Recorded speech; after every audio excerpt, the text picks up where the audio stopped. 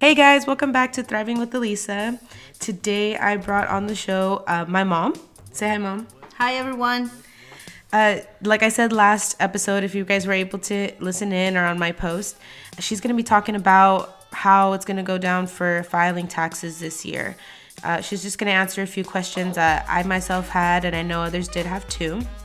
She's been doing taxes since 2014, so for about 6 years, so she has a lot of knowledge in it. And she's also a licensed notary. So if she wants to, I'm gonna have her go ahead and give an explanation on what a notary specifically is, so you guys can know.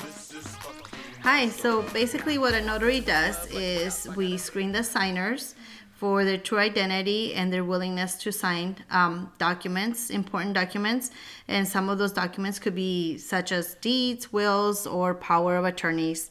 And there's many other documents that may need a notary, but that's just an example of a few. All right, cool. So she does have her own business, and she does both. It's called Cathedral City Notary and Tax Service.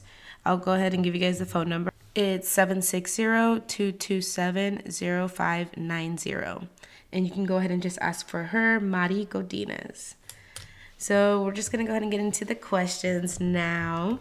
And one of them we're going to start off is, what interested you in learning and getting into taxes and notary?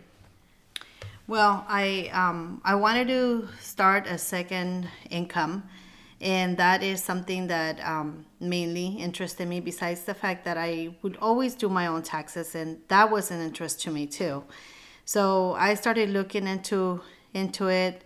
It was many hours of searching, and eventually I came across the things that I needed to do. So I ordered all my stuff, and I just started. I started studying. At that time, I had my 7-year-old Aiden. He was small. He was a newborn. So I would study 8 p.m. to midnight, and then at midnight he would get up for his last feeding, and that's when I would go to sleep.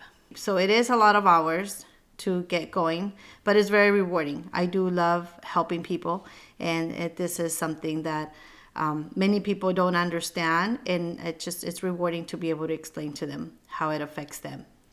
That's really cool. So, if any of you have felt like you want to come up with some extra cash, or just who knows wants to go into a different field, this is something that's a possibility. But it does mean a lot of work, and putting aside that time for that.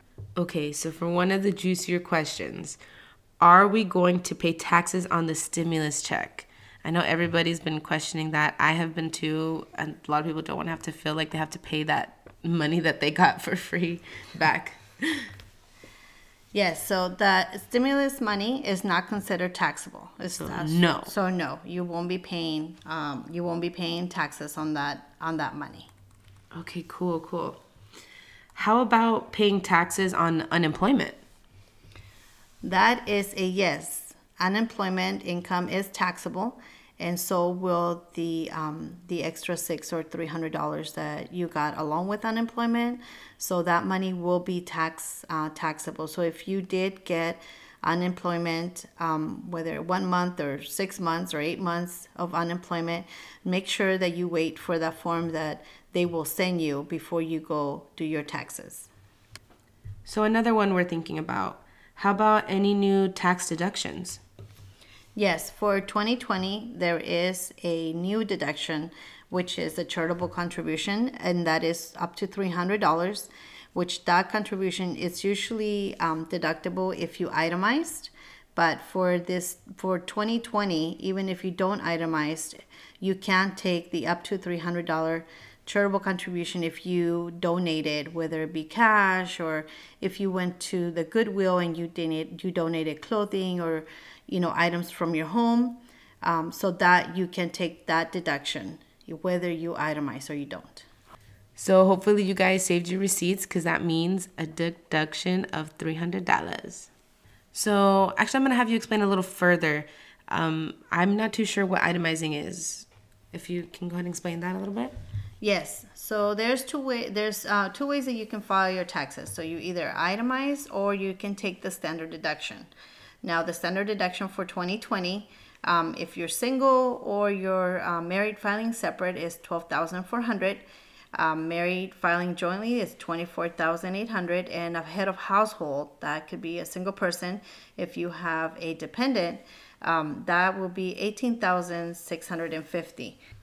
So I'm going to use a single person for as an example. So a single person with more than 12,400 in tax deductions, then you should itemize. Now, tax deductions that you can include is home mortgage interest, property, state and local income taxes, investment interest, medical expenses, charitable contributions, and there's other miscellaneous deductions that you can add on to that.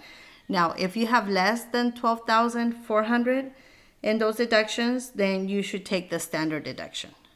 So for in my case, since it's just me, technically in my own household, I would be considered a standard deduction. Yes, that would be correct, unless you have a baby that I don't know about. Oh gosh. Overall, it sounds like everybody's case is different.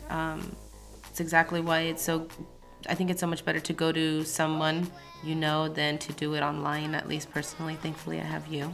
Okay, so any little quick advice you want to give before we wrap it up here?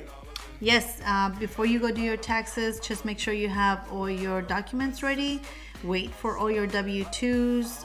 If you received unemployment, wait for all your forms from unemployment. If you have school loans, wait for all that stuff, because then that could either be a bigger tax refund for you or less money that you have to pay. Okay, great. Thanks so much for coming on the show, Mom. You're welcome. I hope this helped everybody. And if you need a tax lady this season, she's available. Call me. All right, bye.